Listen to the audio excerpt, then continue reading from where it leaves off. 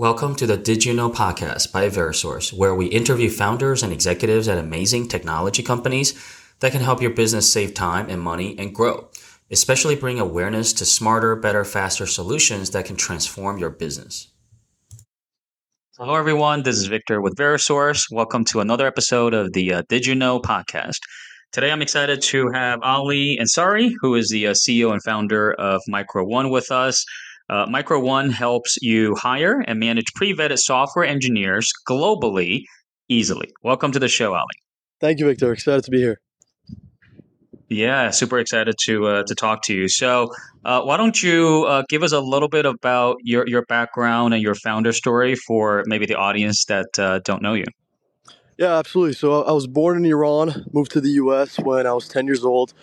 Started a few companies previous to Micro1, but when I was at Berkeley studying computer science and math, I started Micro1, which is a company that helps other companies hire world-class software engineers powered by AI. So essentially, let's say if you're looking for a React engineer, you can come to us and get profiles that are ready to interview within 24 hours and onboard them the same day or the next day. And then once you onboard them, you can manage them. That means manage compliance, payroll, track their hours, etc. on our Micro1 dashboard. So yeah, that's a little bit about me and what we do at Micro1. Yeah, so you were you were a developer yourself, so I'm sure you know kind of the pain. And look, there are so many things we'll talk about in this session. But what made you want to go after this specific problem, you think? Yeah, so there's a few things. First off, when I started at Berkeley, I started a software development agency, and that was it was called Moontech. It was more of a typical, project-based agency where we built web applications and apps for other companies. And when I was building that company, I got really good at building a remote team, and specifically a remote team of engineers. So I kind of understood the ins and outs pretty well. And then also a really common request we would get from our clients at the agency was, "Hey, can we hire some of your engineers directly?" Like I said, the work that we did was project based, and project based is really good for an MVP or for one or two sprints. But after that, you really want to build an engineering team in house. So I decided to experiment with this model on the side, and that experiment was called Micro1. And long story short, decided to fully focus on that. It's a much more scalable business model for us, and we can impact many more companies. So yeah, that's kind of how Micro1 started. Yeah, no, that is awesome. So, for a lot of company who are software companies, they obviously think of they know that hiring developers can be very expensive.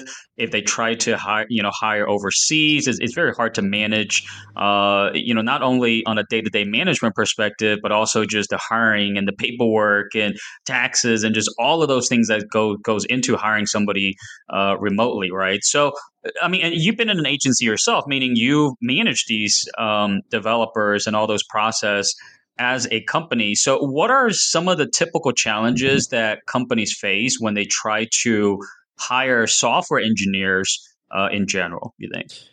Yeah, hiring a global engineering team is pretty difficult. First off, you have to, if you're doing globally, which you should be, you're sourcing and vetting from a really large talent pool, and that takes a lot of time. And then once you source and vet the right engineer, you then have to figure out, how do I actually compliantly hire this person? And if you're hiring, in many different countries, then in some cases you have to have entities in those countries to compliantly hire those engineers, and that becomes an extremely large headache with lots of paperwork, etc. And then once you've compliantly hired them, you now have to figure out, okay, what payroll platform should I use? What tracking hours platform should I use for the performance and to retain the talent and all of that? And what Micro1 does is basically combines all of that into one place where you can hire, manage, and retain global software engineers, all in one. So, do you feel like you guys are more trying to help on? Obviously, you guys can do both, right? As far as helping finding these developers, or what if companies already have those developers internationally? Can they just use maybe people management part of the platform to manage those developers? Is that possible as well, or because you have two sides to the business, do you feel like you're cater one to the other, or both are kind of what's kind of that vision, I guess? Yeah, absolutely. So we actually have a product exactly for that. It's called COR, which stands for Contractor of Record. And so it's exactly what you just said. If you've sourced and vetted an engineer, let's say somewhere in Europe or a country that you're not in, and you're trying to figure out how do I compliantly onboard this engineer, you can use the Micro One COR platform to do that. So it's basically the all of the value adds of Micro One without the sourcing and vetting, because you've done the sourcing and vetting for those specific engineers. So, you talked about using AI, which we'll come back to in a little bit. That's obviously a hot topic for every industry, right? But how do you, again, for those that have hired, developers or resources internationally, know that there is a huge talent pool, but it's also because there's so much, people to choose from, and in so many countries, it's hard to figure out when you talk about the top 1%, right? So how do you guys determine when you're talking about vetting the top 1% of engineer? What kind of goes into it, this whole overall process? Yeah, so we have a pretty robust vetting process, and just to preface, we get thousands of applications a week. So we have a large number of applications that come in, sort of the top of the funnel, and we have to pre-screen all of them, or at least we have to try to pre-screen all of them. So we've developed this cool tool called GPT vetting, which is basically a technical vetting platform that allows us to assess engineers with just a 15-minute test. And it's powered by GPT-4, Whisper, and a few other things. And what that allows us to do is assess a large pool of candidates and then pick from the ones that do well to actually go through a manual interview process. So once the candidates pass our GPT vetting test, then we do one soft skills round to assess their communication, passion, attitude, etc. And then we do 1 to 2 technical rounds with our core team lead engineers. And usually it's one technical round, but for some of the more sort of deep technologies, like some AI engineer, ML engineer, then for those we usually do 2 rounds. And then once the candidate passes all of that, we then certify them and they become part of our talent pool. And right now, like I said, we get thousands of applications a week, and we have only about 400 engineers in our talent pool. So we're really, really handpicking and robustly vetting every single engineer that joins. And do these companies are able to hire these like you said, these vetted developers? Is it for projects at a time, for weeks at a time, months at a time? It's quite flexible. Is that kind of how it works? Yeah, so we usually go for long-term engagements. What we kind of tell our clients is that when you're hiring a Micro One engineer, it's really no different than hiring a full-time sort of direct hire that you want to have for a long time. So those are usually the engagements we go for. For shorter term engagements, we also have Microlab, which is kind of the agency side of our business. So if you're looking for something project based, maybe it's a month or two, maybe it's a quick MVP you're putting together, then Microlab could be a good option as well. So, obviously there's a lot of staffing agencies out there. So how do you feel like, you guys compete or different or better compared to maybe traditional methodologies where these companies might be looking at staffing agencies to help them find, engineers? What do you think? Yeah, so there's a couple things. First thing I'd say is the fact that we're combining the hire and management aspects together in one platform. So usually typical, staffing companies or talent as a service companies, they help you find pre-vetted talent globally. But then once they've sort of sourced and vetted and matched, then you're kind of on your own. But with Micro One, like I said earlier, you're able to actually manage that talent on our dashboard, and you get a dedicated customer success manager to help you out with anything that you need. So that's one. And then the second is we're able to vet talent at scale using GPT vetting, which naturally gives us, absolutely the best talent in the world. So, usually as we know, hiring developers in general is pretty expensive. Obviously, hiring internationally are going to be more cost effective, but just in the overall grand scheme of companies looking to hire the best good engineers available, how do you guys help with ROI or cost savings, that kind of use case, Yeah. for engineering managers? Yeah. So if you look at the U.S., compared to U.S. wages, in the U.S. to get a superstar engineer that is willing to work incredibly long hours at your startup, you're looking to pay at least 10 to 15K a month. That's sort of the range. And for the talent pool that is global, in most countries, like the average range for Micro One is 6 to 8K a month, and these are both for full-time engineers, of course. So you're looking at almost half the cost, and in a lot of cases, higher quality development and people that are working extremely hard. So the ROI, in terms of that, is you're paying half, so you're naturally proportionally doubling your ROI.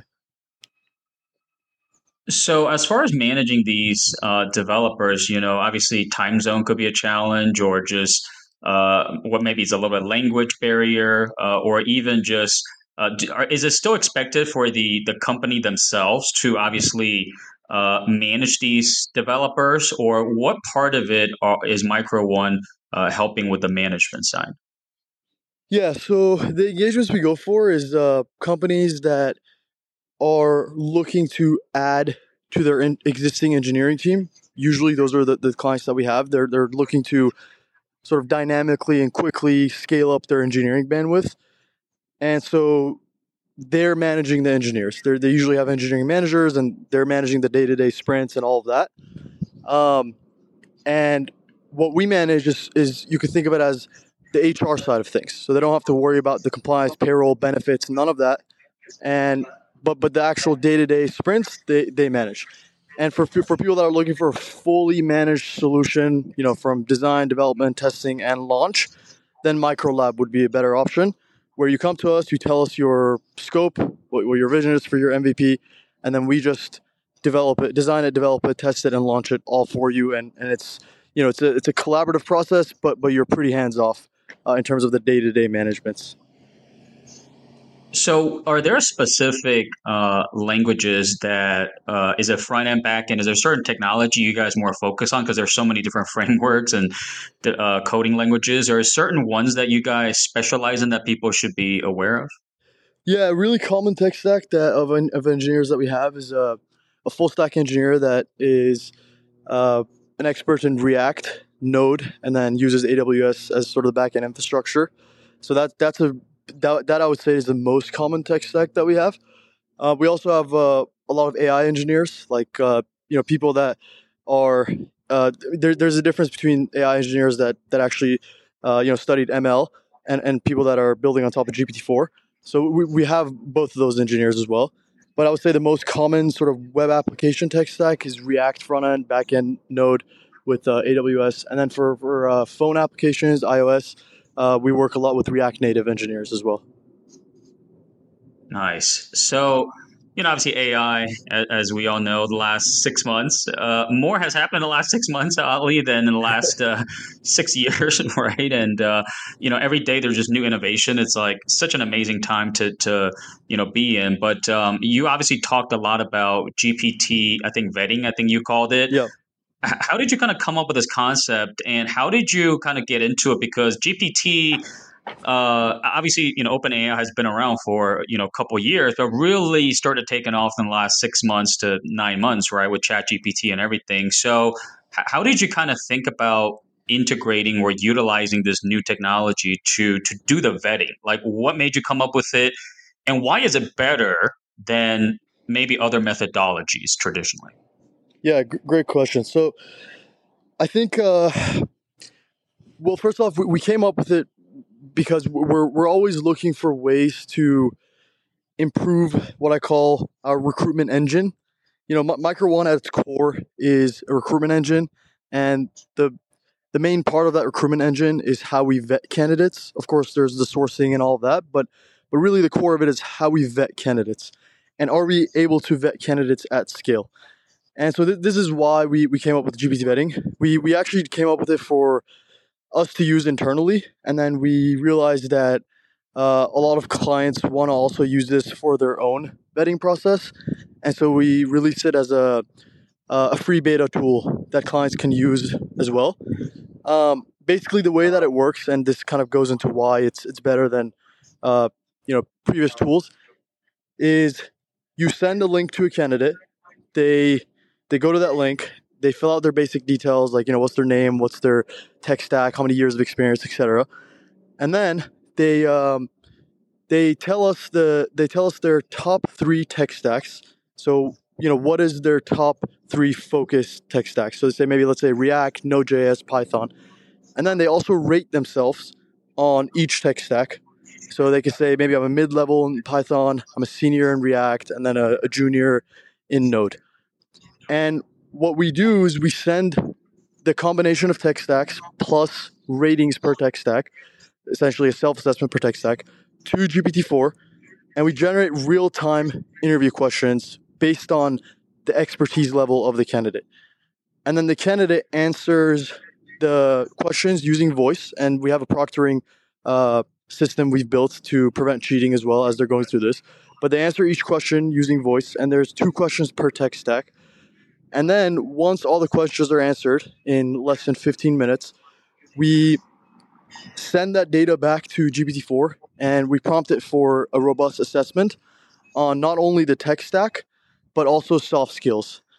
So the report that you get for each candidate is a rating per technology. So it'll give you a rating for React, a rating for Node and Python, and then it will explain the rating.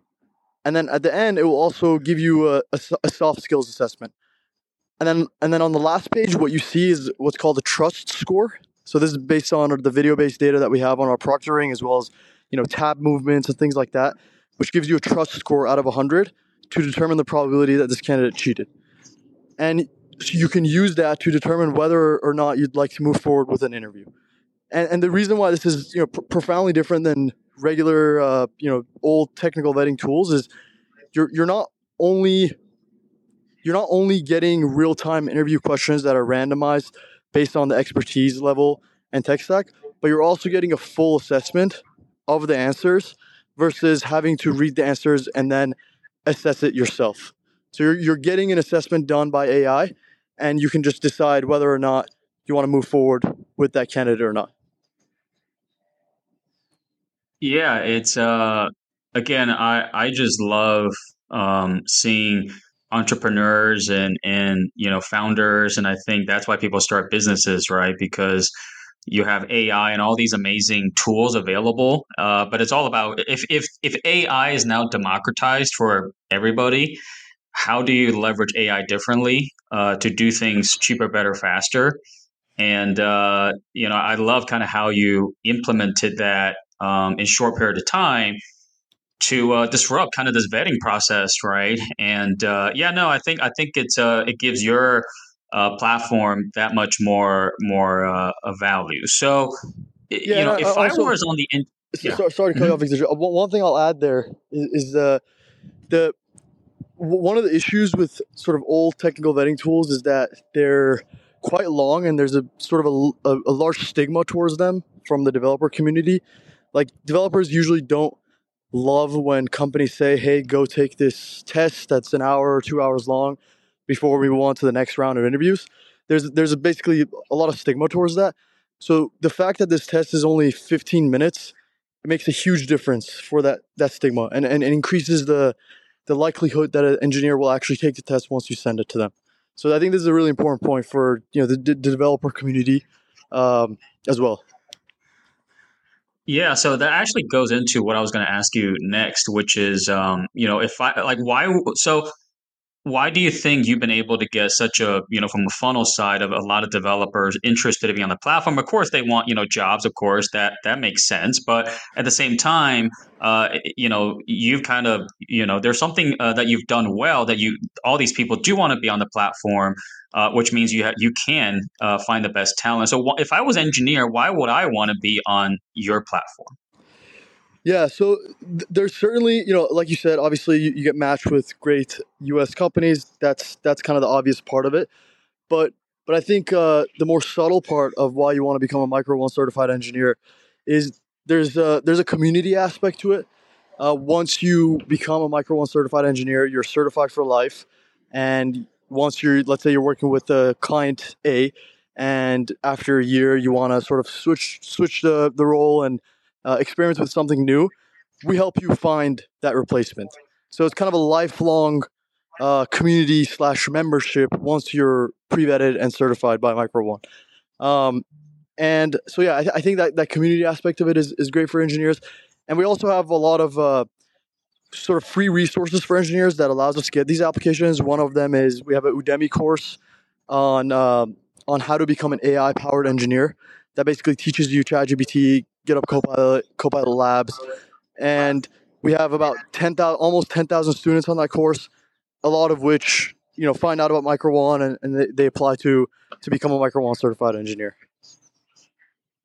Yeah, no, that is amazing. And again, we're super excited to partner with you. So to kind of finish off, this conversation, where do you think in the next 12 months or 24 months, the evolution of what you guys are going to be doing, and where do you think the AI capabilities are going to go? And the second part to that is a lot of developers are obviously maybe concerned, right, about AI because you have Copilot. They're afraid that AI eventually just going to do the coding and do their job, right? And so what you kind of have a business, yet you're a developer too. So I think you have such an interesting viewpoint into this, right? So I'd love to kind of get your thought as kind of the closing statement. Yeah, I think it's a little funny because people always thought that like software engineers and artists are probably the last to go, and it seems like they're kind of the first. But I think that's not how I would look at it. It's kind of a joke when I say that. I think when I look at engineers now, it's more of a you're simply creating a higher level language. So what I mean by that is, if you look at like when programming started in the super early days, zeros and ones, and then you get into like assembly, then you go to like C, C++, and then you get to languages like Python, which is really high level and like pretty easy to code in. It's like kind of similar to English. Like you literally say, if, and then do this. Like those are like if statements. And now the way I look at it is ChatGPT and a lot of these AI platforms, they're simply the next level and higher level programming. So programming is sort of in English now. Obviously, it's not entirely accurate statement when we say programming is English, but it's sort of getting there. And I think this simply makes it makes it easier to tell the computer what to do.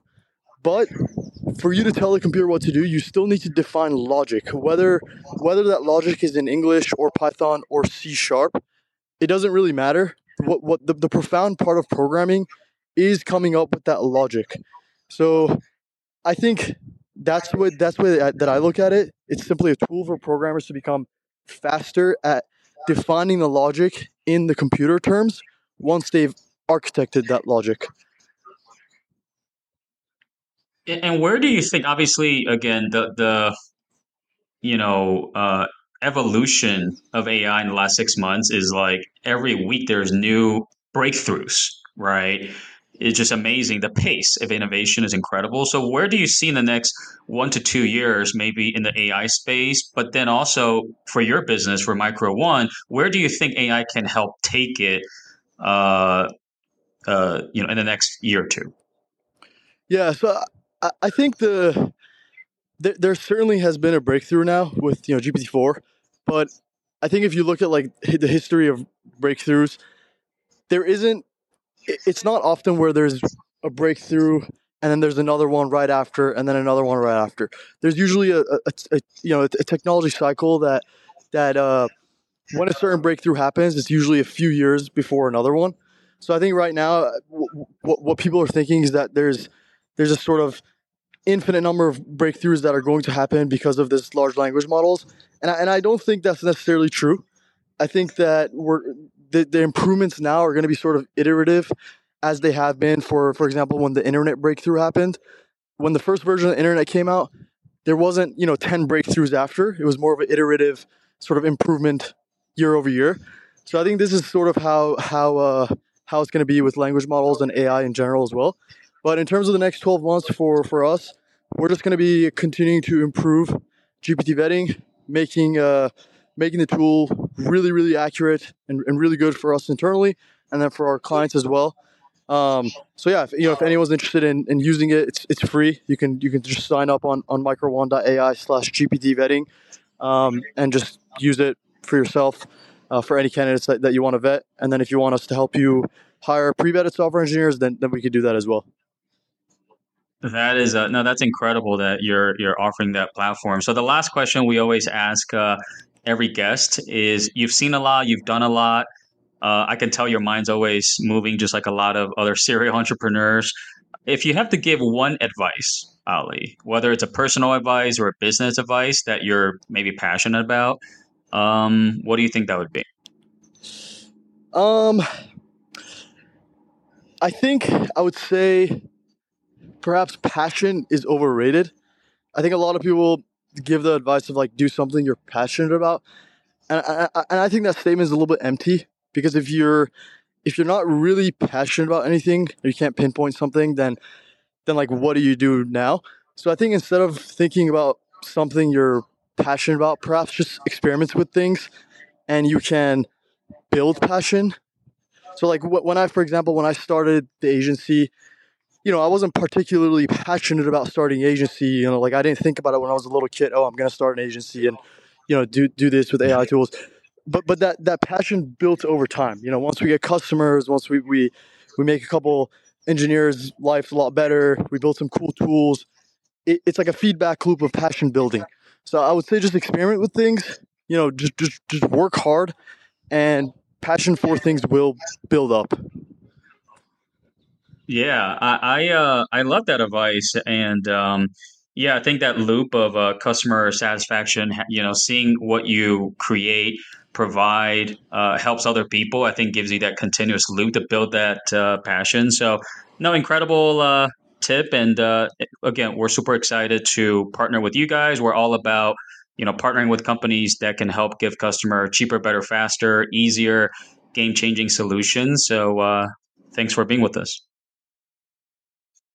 That was an amazing episode of the Did You Know podcast with Verisource. Hope you enjoyed it and got some great insights from it. Make sure you follow us on social media for the next episode. And if you want to get the best deals from the guest today, make sure to send us a message at sales@verisource.com.